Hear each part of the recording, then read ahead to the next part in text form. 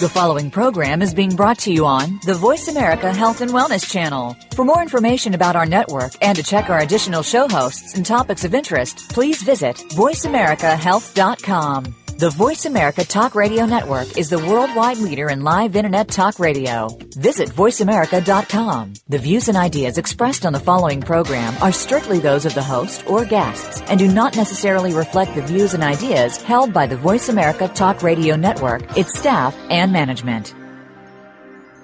Good afternoon and welcome to 1 Hour at a Time. Recovery begins with education, and host Mary Woods is here to educate individuals and families and provide support through the recovery process. Now here's your host, Mary Woods.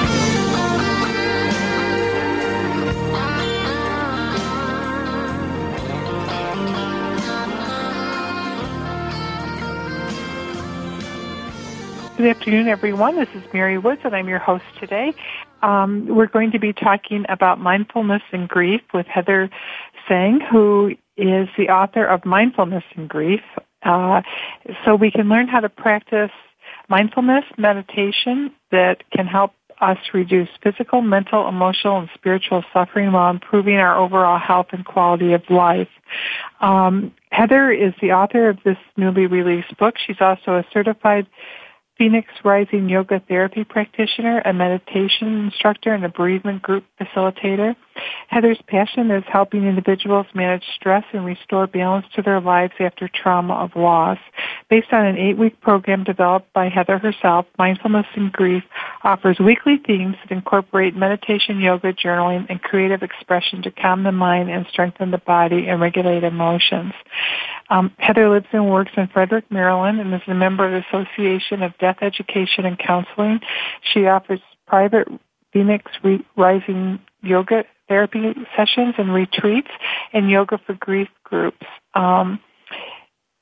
I think it's important for all of us because none of us get through life without loss and without experiencing grief. And one of the things that I've come to understand is that grief is very individual, and how one person experiences grief and process it can be very different than another. And there's also a cultural component to how we grieve. And I think over the last 30 years, we've tried to grieve less and less as a culture. And I'm just wondering what your thoughts are on that, Heather. Oh, absolutely. And in fact, you can go back to the Civil War, which would be a whole other conversation, which is about where we started outsourcing death. And it was right around there that we stopped taking our loved ones once they died into the home. And as that happened, grief started getting more and more suppressed in our dialogue, in our family stories. And I'm sure there are many listeners out there, and myself included, who can think of a death in the family that was either considered socially taboo or even in an expected death. Sometimes when someone dies, say an older person, where our grief becomes disenfranchised because people just don't think you need or should talk about it. And so more and more, as I think as holistic practices are starting to rise back to the surface as our population ages, the conversation about grief is starting to happen again. And of course, they're pioneers, such as Elizabeth Kubler-Ross. And although we don't look at there are no 5 steps of grief, and you and I can talk about that. But, she kind of started bringing that discussion back into the medical community as well. So there's been a few things that have shifted the conversation. Growing up, I come from an Irish background, and so, my great uncle was waked in the parlor in his house, and it was very much a celebration of his life. And it was right around when he died, is when the Catholic Church went from black vestments to white vestments, for the service, and it was. People told stories and they remembered him, and it was people coming together for like the wake was 3 days, 3 nights, 3 afternoons and 3 nights, and everybody got together, and at the end, of course, there was a celebration after the burial. But, and I contrast that to, a few years later, and I was in nursing school, and one of my fellow students, her father dropped dead very suddenly, and she was from an Italian family, and we went to that wake, and people were dressed in black, and they were wailing with tears, and just, it was overpowering for me. And then I fast forward to when I was 33, and my best friend died very suddenly, and she had a closed casket, and I remember how hard it was to be at the wake and see the casket and thinking, is she really there? Did this really happen? It was so hard to reconcile her. It took me 3 years to really reconcile her death. And it's just, grief can take many forms depending on, I think, the circumstances we're in. Absolutely. You have the cultural, your society, your family history, your family religion, your family's history of loss, plus the nature of the relationship you had with the loved one that died, the manner of death, your own social standing, your own mental health, all of that plays into how you grieve. And so with all of those factors, it's no wonder that each experience of grief is different for each person and each relationship. So the way you grieve one, say your friend, might be different than the way you grieve an uncle or a grandfather, because the nature of the relationship was different. Not that either was more or less valuable.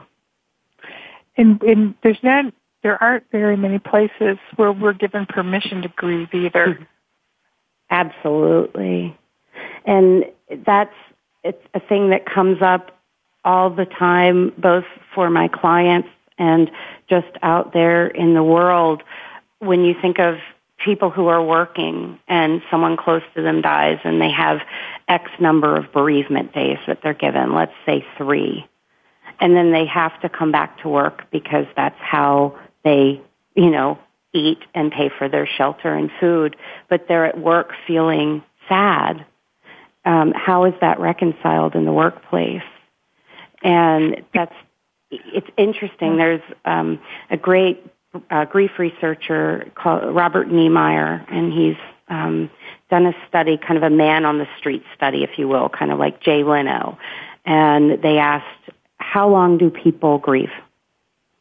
And surprisingly, it came back that it should take people a couple of weeks to return back to a relatively normal state, which, of course, to those of us who have been through grief, it's shocking, right?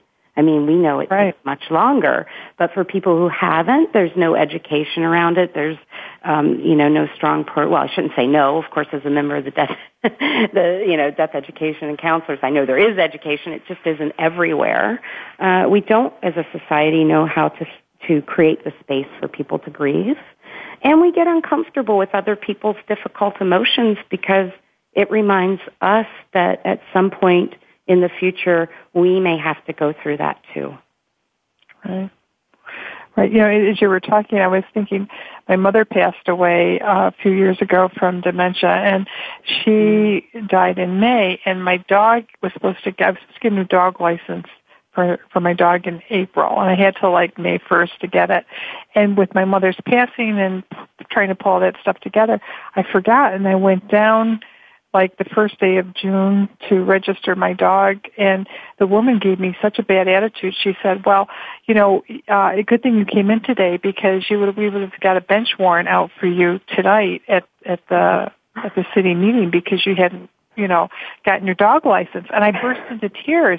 And then City Hall, and I said, my mother died. I said, this is dog license. But she had absolutely no tolerance whatsoever for the fact that, my mother had passed away. It was a $7 dog license, but I was going to get a bench warrant because I didn't pay for my dog's license, and it was society just has no tolerance for grief at all. I don't think, and that's such an absurd comparison, right? Dog license compared to mother dying. I had this sort of opposite experience now, maybe because it was at my college where I got my death and dying degree, where the day my stepfather died, which was 5 years ago this week, I checked out a book on tape to listen to while I drove to his house to deliver medication that he needed after the surgery that ultimately is why he died.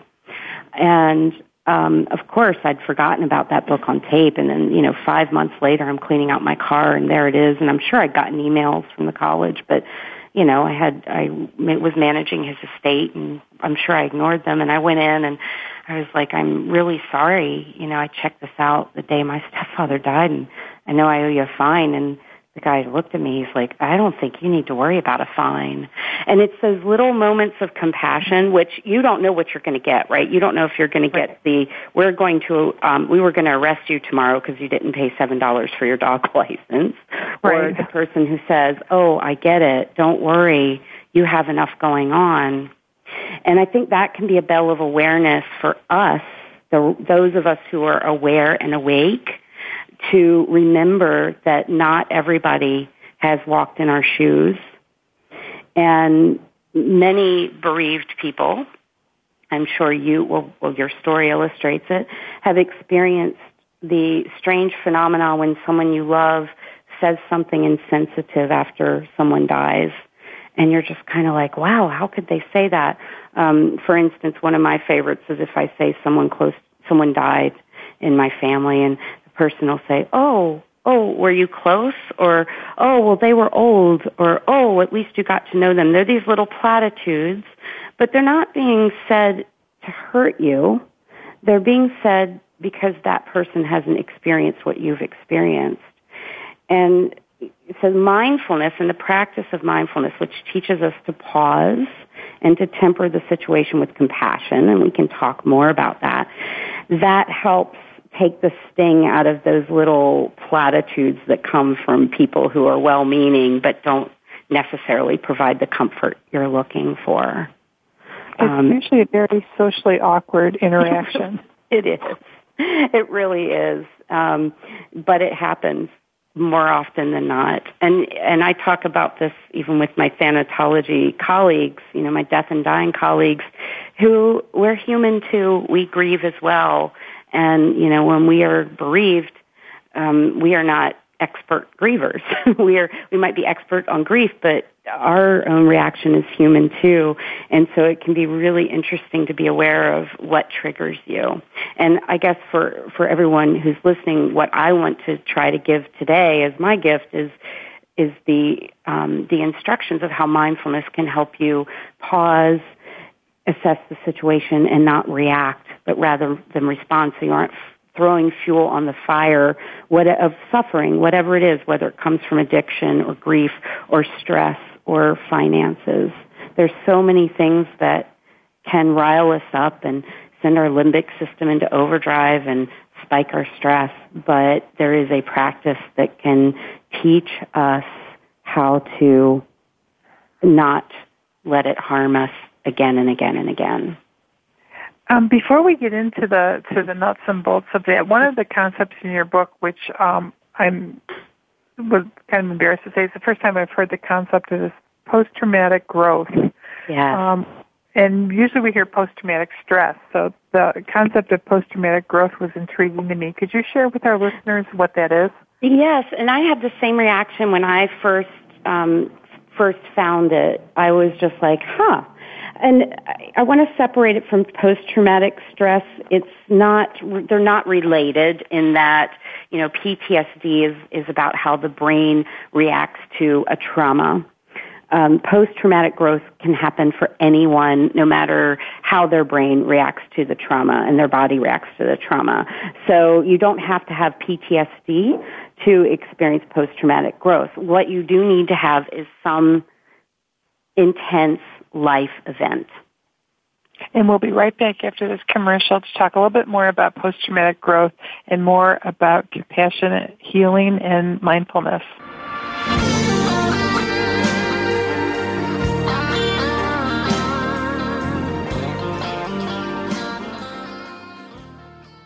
You're listening to Voice America Health and Wellness.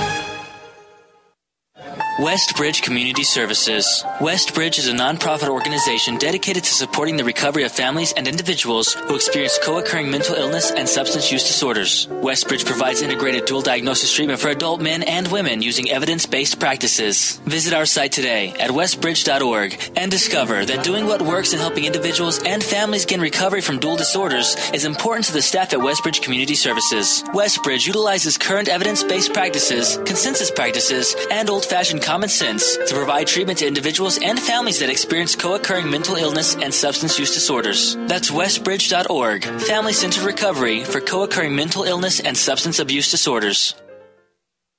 Tune in every Monday at 2 p.m. Pacific Time and 5 p.m. Eastern Time on the Voice America Health and Wellness Channel for Eat Well to Live Well with Kelly Hill. Kelly covers our relationship with food and teaches us how easy eating well and living well can be, taking us on a weekly food journey, guiding us to a more rich and vibrant life. So tune in every Monday at 2 p.m. Pacific Time, 5 p.m. Eastern Time on the Voice America Health and Wellness Channel for Eat Well to Live Well with Kelly Hill. Your life, your health, your network. You're listening to Voice America Health and Wellness. You're listening to 1 Hour at a Time with host Mary Woods. If you have a question for Mary or her guest, call now. The listener lines are open. The toll-free number is 1-866-472-5792. That number again is 1-866-472-5792. Now, let's get back to Mary and 1 Hour at a Time.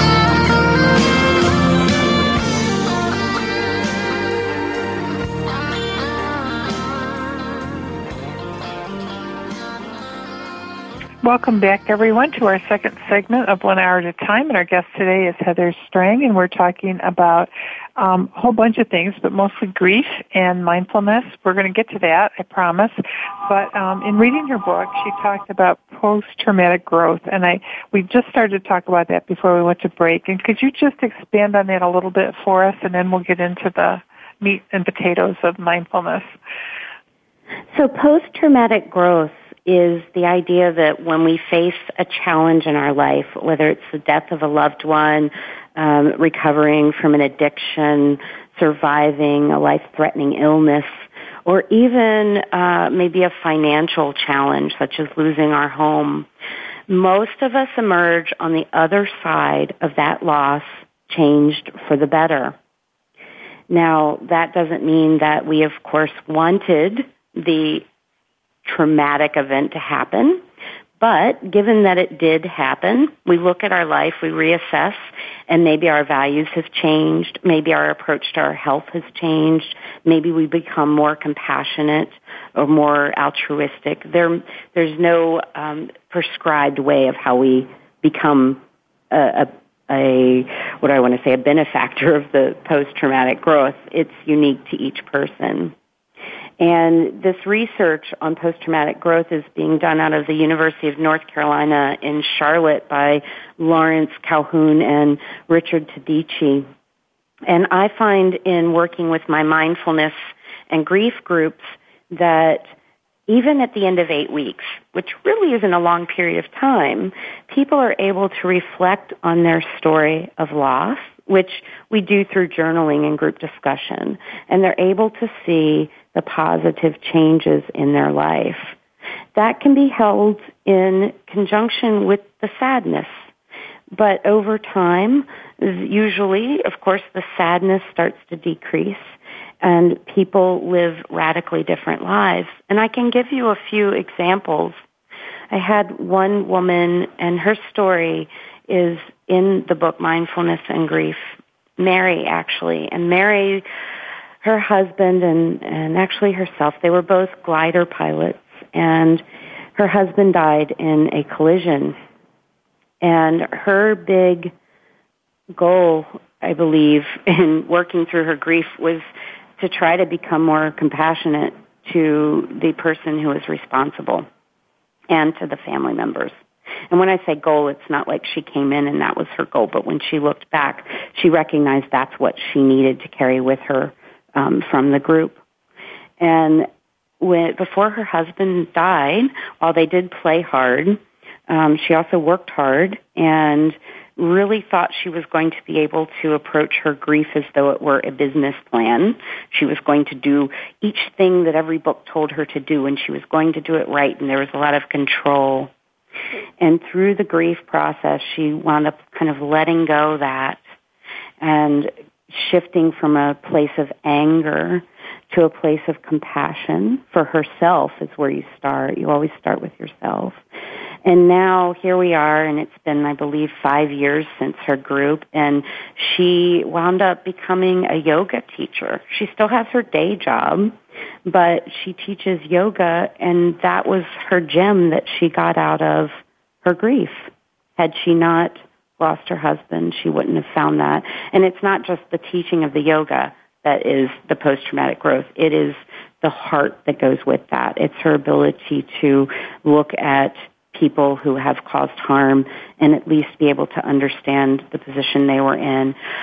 Now, that compassion doesn't mean she has to re-engage with them. It doesn't mean she's saying it's okay. It means that she is no longer allowing it to affect her in a maladaptive or negative way. You know, it's been my experience in counseling is that the people who try to control their grief are the people who suffer the most in their grief. Yes. It's like riding an untamed bronco. You don't get to control the grief, but you do get to control yourself. Right. Now, that doesn't usually happen in the first, acute phases of grief. It takes us a while, and I think nature kind of gives us a nice little pause. If you look at most people's experience of grief, there's kind of a numbness that happens in the first day or two. And I do not want to say that is prescriptive because not everybody experiences that. That kind of lets people take a breath, and then usually the stronger emotions hit a day or two later. It's kind of an interesting phenomenon. And then we go through a period where some people, most people maybe, are in extreme physical, emotional distress, and then there's a point where they say, I'm ready to not feel bad anymore, and that's where they start picking up the book or going to yoga class or starting to meditate. So it is definitely a marathon. It's not a sprint, and the emotions can take a while to catch up to where the mind is. So even though we tell ourselves, I know I need to feel better, I know I need to get a good night's sleep, our emotions are usually a little bit farther behind that. So what is mindfulness, and how does it help with grief? Sure. So mindfulness is the practice of paying attention to your present moment awareness through your senses with compassion. And I'll break that down. So the first step in mindfulness, or the first, instruction, if you will, is to wake up and pay attention. And we've all had that experience of being in a trance, ruminating thoughts, or where you don't quite feel like you're in your body. And I think this is common for most of us. Whether we're grieving or whether we're stressed out, we become kind of this head on a stick where we don't really embody the moment.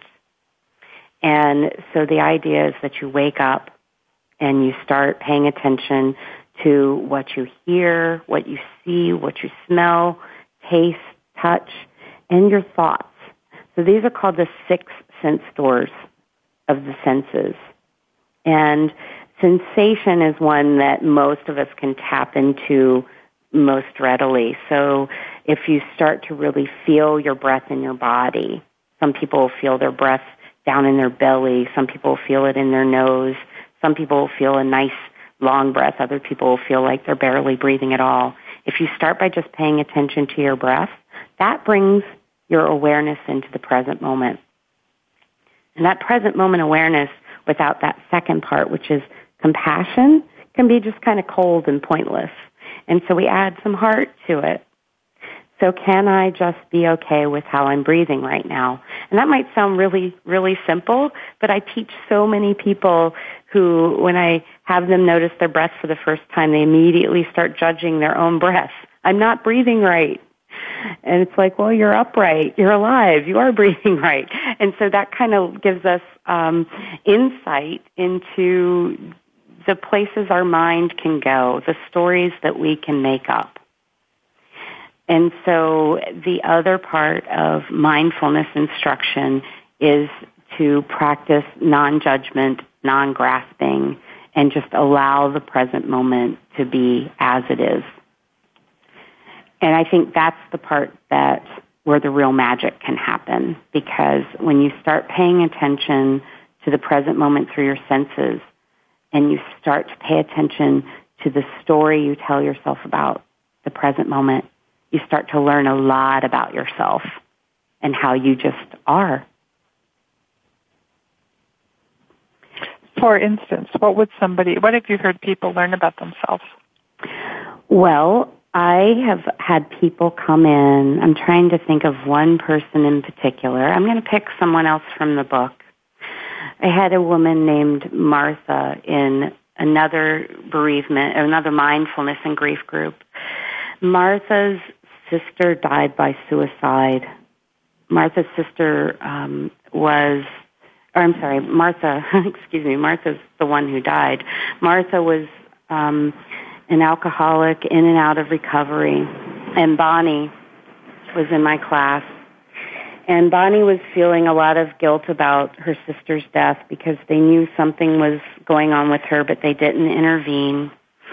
And in the first few classes, Bonnie felt like she was not doing the mindfulness practice right because she was getting colors and images in her mind when her eyes were closed, and she was trying to rearrange the colors. Okay, so here we are. This is very benign, right? She has colors in her head, and she wants them to line up like a rainbow, and she couldn't get them to do it. And she kept doing this again and again, and so she's sitting, and she's frustrated in her sit. She's frustrated that she can't change the colors. And then one day she finally sent me an email, and she realized that the point wasn't about rearranging the colors. The point was about just accepting them as they are. And she was able to take that experience, this very benign experience of colors and breath, and apply it to how she was managing her grief and her sister's loss. She was trying to go back in her head again and again and rearrange the relationship she had with her sister. She was living very much in the past, wanting to have it turn out a different way, which of course we wish we could give that to her, but we can't. And so what that allowed her to do was recognize when she was trying to control things that she could not control. So almost like a metaphor. It's exactly a metaphor. Yeah, you learn a lot of metaphors. Sometimes these little nuggets of inner wisdom will show up as epiphanies where you're just sitting there and you're focusing on your breath and you're going to get distracted, and then you remember you're supposed to be focusing on your breath, and you come back, and then all of a sudden this little nugget of wisdom will rise to the surface where you'll go, oh, you know what, I need to stop inciting an argument with my husband, and I need to just go home and maybe smile at him and see what happens. Like these little epiphanies show up. Other times it's a metaphor, like in her case with the colors. And then other times you don't even know it's happening, but a few months down the road, your best friend looks at you and goes, you know, you're so much more tolerable to be around now. You're nicer. And so the benefits come in many different ways. And we'll be right back after this commercial to talk more about the compassion part of mindfulness.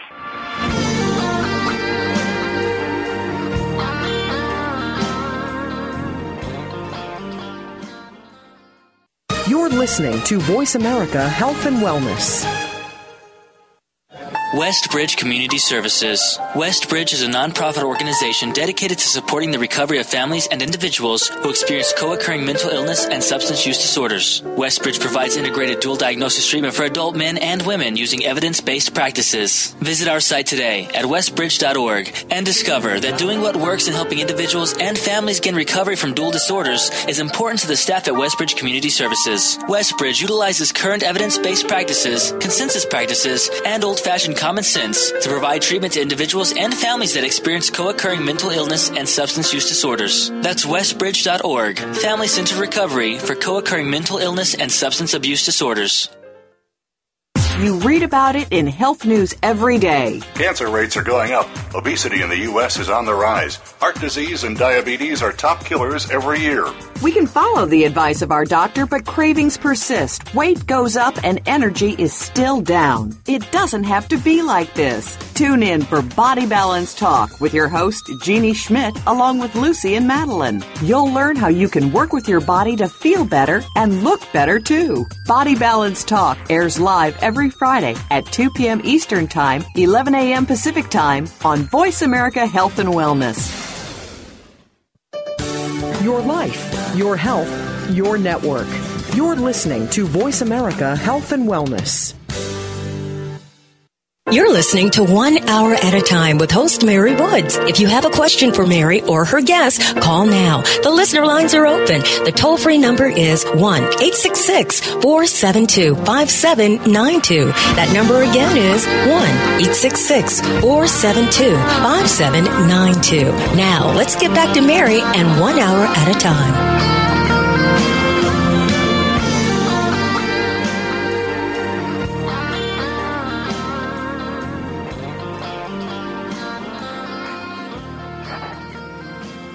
Welcome back, everyone. We're talking with Heather Stang today about grief and how to deal with grief. We've learned a little bit about post-traumatic growth, and we're talking about mindfulness. And before we went to break, I thought maybe we could talk in this segment about the compassion, because I was talking to Heather during our break and said, we've had a few guests that have talked about mindfulness on our show, and one of my coworkers is very much into mindfulness, but I can't remember compassion being tied into it. So could you talk a little bit about that? Absolutely. So compassion shows up again and again. And compassion as loving kindness, compassion as non-judgment shows up in many definitions of mindfulness. John Kabat-Zinn has one where he says awareness, that mindfulness is the awareness that emerges through paying attention on purpose in the present moment and non-judgmentally to the unfolding of experience moment to moment. And by that non-judgmentally, that's compassion in this definition. Tara Brach talks about the two wings of radical acceptance being clear seeing is the first one, so that's that paying attention, and compassion, that opening your heart to whatever's happening. Because what happens when we're not mindful, in most cases when we encounter a stressor, is we either go to do battle with it or we run away from it. And when we're sitting in meditation, when we're sitting in mindfulness meditation, the idea is that we're not going to react to it. Instead, we're going to make friends with it. We're going to befriend the moment. And I define acceptance in my book, which I kind of think is one of the goals. And you want to be careful with that word acceptance, right? That's a very sticky word.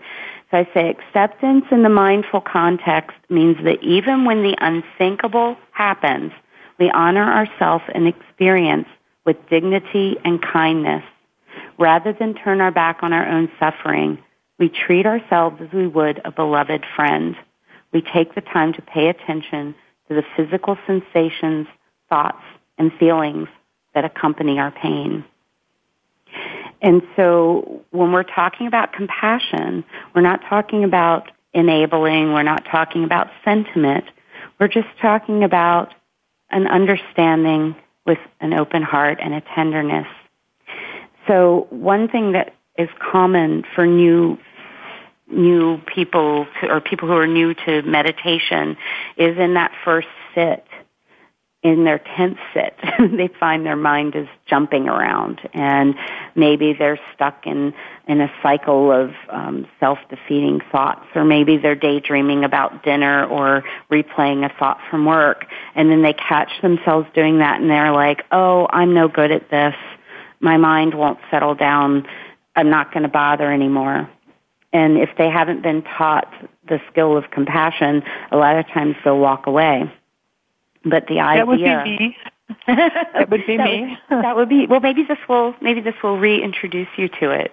The idea is maybe recognizing that you are in a place where you're trying something new, where you don't have this skill yet. And so can you have compassion for the thinker who has not yet learned how to sit? Compassion starts with yourself. And so rather than saying, oh, well, it's okay, I'm just going to completely indulge in this, and you go back down whatever path you were wandering down, you notice your breath, and you use your breath as an anchor to the present. You recognize that your awareness, what is coming into your sensory awareness, is actually bigger than your thoughts. Your thought is only one of the 6 senses that you have. And you can watch that thought without becoming the thought. So you can watch your experience and be like, oh, there I am sitting there worrying. I'm going to notice my breath now. And so it's kind of a deflection, but it's a deflection and an allowing at the same time. So in your book, you talk about this whole process of using mindfulness in grief, and it's an 8-week guide. So could you explain, because there's different types of meditation that people will do throughout the 8 weeks, and could you talk a little bit about why 8 weeks and how you came up with this process? Mm-hmm. So the 8 weeks is based on the fact that most research in mindfulness shows that it takes about 8 weeks for us to develop this habit. So it doesn't mean that grief is going to be resolved in 8 weeks. That would be ludicrous. But the goal is that at the end of 8 weeks, each person will have a home practice that they can stick with. And I put the day-long retreat in between weeks 4 and 5 because I personally have found day-long retreats to be incredibly powerful. My day-long retreat is a silent retreat. We don't speak until the very end. And that gives people a chance to get to know themselves better, to understand that when they have an impulse to speak, they do not have to act on that impulse, which can be helpful in teaching people how to regulate emotion and regulate behavior. It's not so much that the not speaking, is going to lead you to higher ground. It's that recognition that when you have an impulse, you don't have to follow it. And that can curb some maladaptive behaviors. And, of course, that works well with addiction and eating disorders as well. So the way I came up with the topics for the 8 weeks is I sat down and thought about what are the really important parts of mindfulness and what are the really important parts of grief theory that I want to get across. And I wound up being able to pair them up pretty well. Each topic could correlate well to a topic in grief. And I got to interview people who had participated in my group, and magically each of their stories kind of worked into a chapter. Sometimes these things happen without you even having to try hard, which is really fantastic. So I think there's about six stories in here that are very inspirational about how people used mindfulness and grief to benefit from post-traumatic growth, which I think really is kind of the central theme of the book, even though I don't necessarily say it over and over again. My dream is that anyone who reads this book, after some time, they're going to be able to look back on their story and recognize that they have benefited in many, many ways. One of the parts of your day-long retreat and something that you talk about is a nature meditation. Which I think that's my favorite. Yeah, could you explain that as well? Yeah, is that the walk in nature? Yeah. Yeah, the mindful walk in nature. That actually, in traditional mindfulness training, nature can play a big part in understanding that we are not independent from everything around us. We are not independent from the water. We are not independent from other people, because one of the triggers of suffering is feeling separate and feeling different.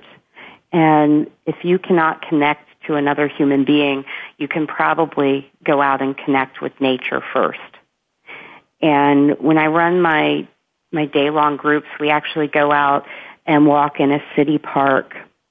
And a lot of times because we do the retreat on a Sunday, there will be people in the park, there'll be kids playing, there'll be, birds in the sky and trees, and either it'll be snowy or not, depending on the time of year. But what inevitably happens is people become reconnected with the bigger picture of life, and they start to recognize that there is a natural cycle of birth and death, and that they are part of that. It can be a little overwhelming and comforting at the same time.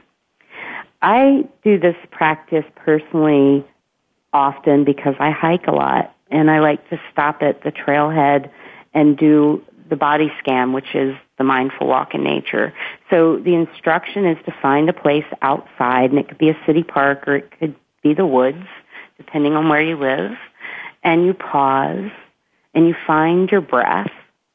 And then you set an intention for your practice. So, why am I taking this walk? Am I taking this walk because I want to stop thinking about the stress in my life and be open to the beauty and connectedness of all things that are alive? Do I want to walk for peace? Do I want to walk to reduce suffering? You come up with your own intention. And then you think about walking in it. How often do we think about actually taking a step? Our bodies do this amazing thing of getting us from one side of the room to the other, and we usually don't even notice it. And so in this mindful walk in nature, you start noticing walking. You notice your body, you notice the sounds, and you use those six doors of the senses, which I talked about earlier, your sight, your sound, your smell, the sensation of your body, your thoughts, and maybe even your tongue. Maybe as you sip your water, you notice the taste of the water. That brings you into the present moment, so you're not worrying about the past, you're not ruminating about the future. And then after you walk for whatever period of time you choose, you close with a little gratitude practice where you pause and you scan through your body and connect with your body. And then I recommend people write in their journal for a few minutes afterwards and just see what shows up. And sometimes, we were talking earlier about metaphors, sometimes a metaphor will show up. Sometimes it'll just be that recognition of what a relief it was to spend a half an hour doing something other than worrying or working or cooking or cleaning. So it gets you out of your habituated patterns and gets you into a new space, and at the same time allows you to connect with others, whether it's trees and birds and squirrels or people in your park. One of the things, too, that you talk about in your book are the messages that we give ourselves, and being able to be mindful and learn those messages, because sometimes those messages are the root of our anxiety or the root of our worrying or the root of our stress. Yes, and those messages often will come up pretty early on when you're sitting. When you learn to sit in mindfulness meditation, after a short period of time, those recurring thoughts, or I think we like to call them those tapes, that play over and over again, start to rise to the surface. And in mindfulness practice, we're taught that we do not have to indulge those thoughts, nor do we want to push them away and label them as bad. Rather, we're recognizing them with compassion, going, oh, look, I have this thought. And sometimes it can be helpful to imagine yourself as though you were yourself as a small child, or maybe imagine that someone you love unconditionally were having those thoughts. How would you treat them? And then treat yourself with that same tenderness. So rather than berating yourself or being like, oh, I'm so bad for having this thought, just be like, oh, I recognize I'm having this thought. And then choose where you want to go next. Do you want to keep indulging it? Do you want to do battle with it? Or do you want to just come back and notice your breath and begin again? Those two words, begin again, I probably say more in meditation practice than any two words ever. Just begin again. Don't worry about that. Let's just start from here. Well, it's a nice, simple message, and we'll be right back after this commercial.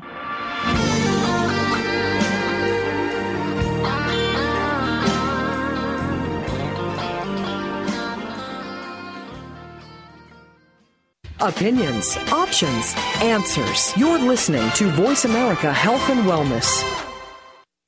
Westbridge Community Services. Westbridge is a nonprofit organization dedicated to supporting the recovery of families and individuals who experience co-occurring mental illness and substance use disorders. Westbridge provides integrated dual diagnosis treatment for adult men and women using evidence-based practices. Visit our site today at westbridge.org and discover that doing what works in helping individuals and families gain recovery from dual disorders is important to the staff at Westbridge Community Services. Westbridge utilizes current evidence-based practices, consensus practices, and old-fashioned common sense to provide treatment to individuals and families that experience co-occurring mental illness and substance use disorders. That's westbridge.org, family-centered recovery for co-occurring mental illness and substance abuse disorders. Are you ready to laugh and learn as you get the info that will get you fit? Small steps can lead to big changes once you're headed in the right direction. Join the dynamic twin sister and exercise expert team of Alexandra Williams and Kimberly Williams-Evans on Active Aging for Boom Chicka Boomers. K&A bring you top-level guests who offer active aging advice and practical tips you can use today. Enjoy the second phase of life with vitality, brain power, and energy. Active Aging for Boom Chicka Boomers airs live Wednesday at 8 a.m. Pacific, 11 a.m. Eastern on Voice America Health and Wellness. Helping you make informed decisions for your life. This is Voice America Health and Wellness. You're listening to 1 Hour at a Time with host Mary Woods. If you have a question for Mary or her guest, call now. The listener lines are open. The toll-free number is 1-866-472-5792. That number again is 1-866-472-5792. Now, let's get back to Mary and 1 Hour at a Time.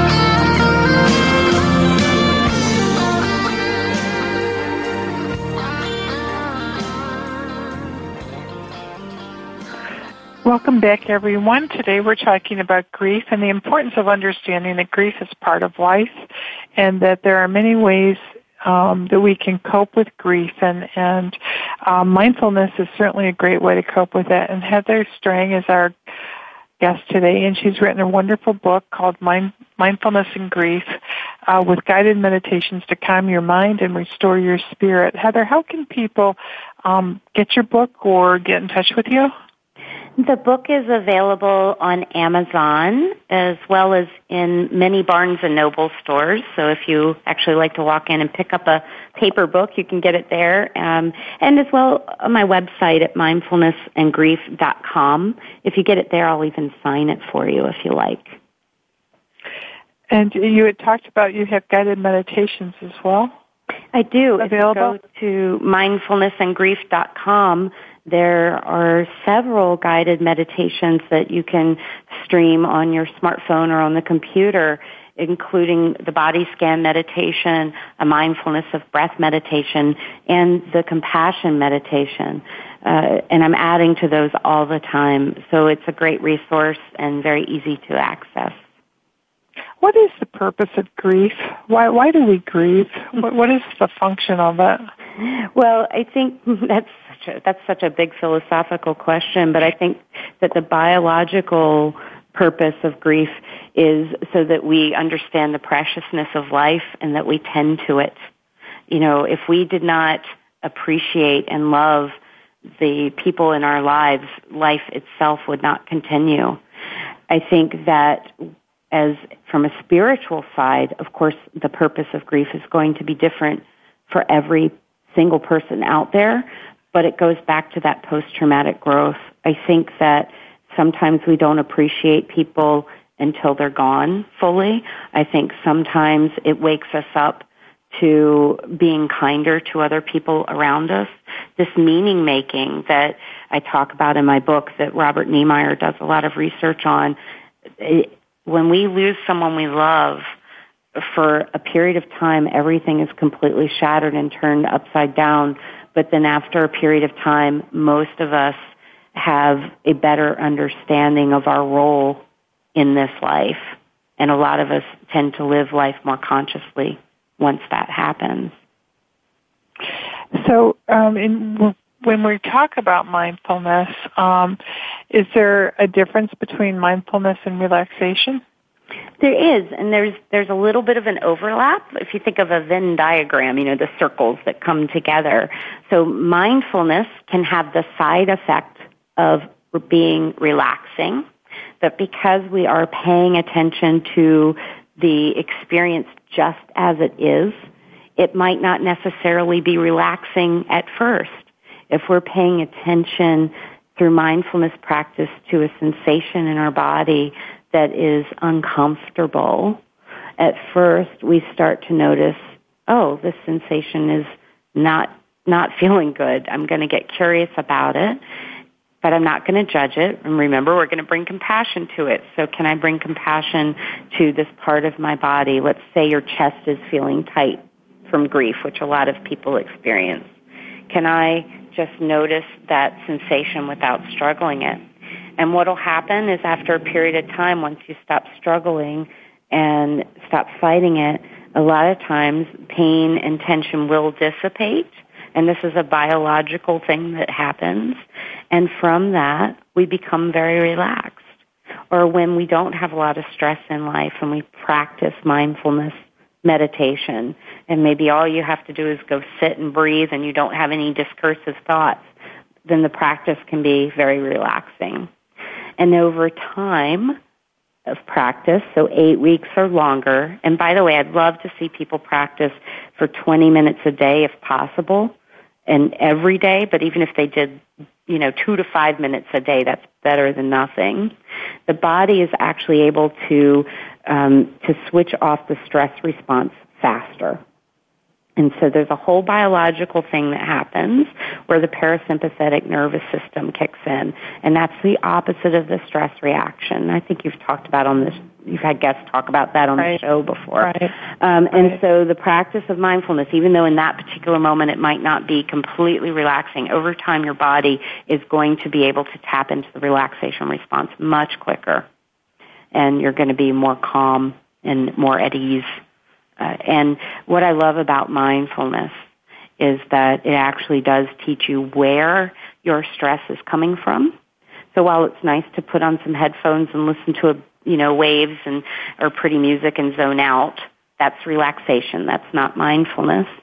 But what I love about mindfulness is it teaches you where your stress is coming from, where your grief is coming from, and then you can choose. It empowers you. It puts you in the driver's seat. Then you can choose how to respond to it. So there's kind of a dual thing that happens. Your body takes care of you by kicking in that relaxation response, by turning the stress levels down. But then you also, as a human being with choices, become able to manage what you can manage, and you learn to let go of the things that you cannot control. So it's very holistic in that way.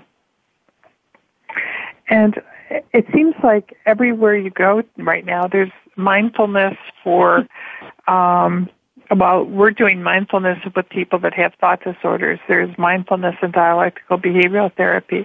It seems like mindfulness is the new buzz thing. Mindful cooking or mindful hiking or... Yeah, it's thousands of years old, but it's the scientific research that's been slowly coming about in the past 30 years and that's just growing. The peer-reviewed journal articles are stacking up, and so it's that medical community's acceptance of it and the prominence of things like yoga and holistic health that are really bringing it to the forefront. But the reason why mindfulness is winding up on the front page of everything, in addition to that, the fact that it is being proven to work time and time again for everything from eating disorders to heart disease, is that everybody feels better when they do it.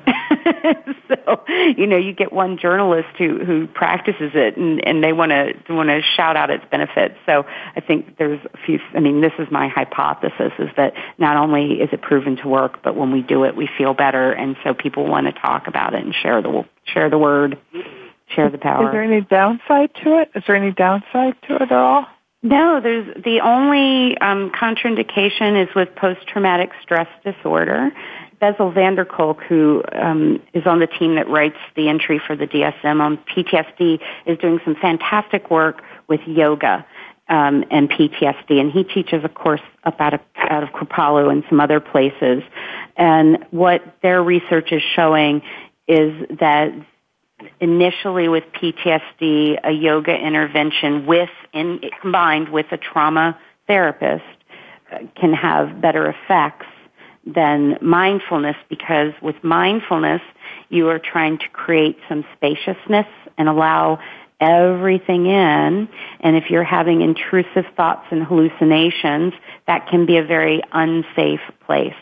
So if anyone is experiencing symptoms of trauma or PTSD, you want to work with your trauma therapist before diving into a practice. And a lot of times they're showing that yoga, because it is so body-based and so focused on physical sensation, that might be the right place to start for you. Thank you so much, Heather, for spending this hour with us. It's been great. We just want to remind you that the book is called Mindfulness and Grief. You can get it on mindfulnessandgrief.com or through Amazon, through Amazon.com or Barnes & Noble.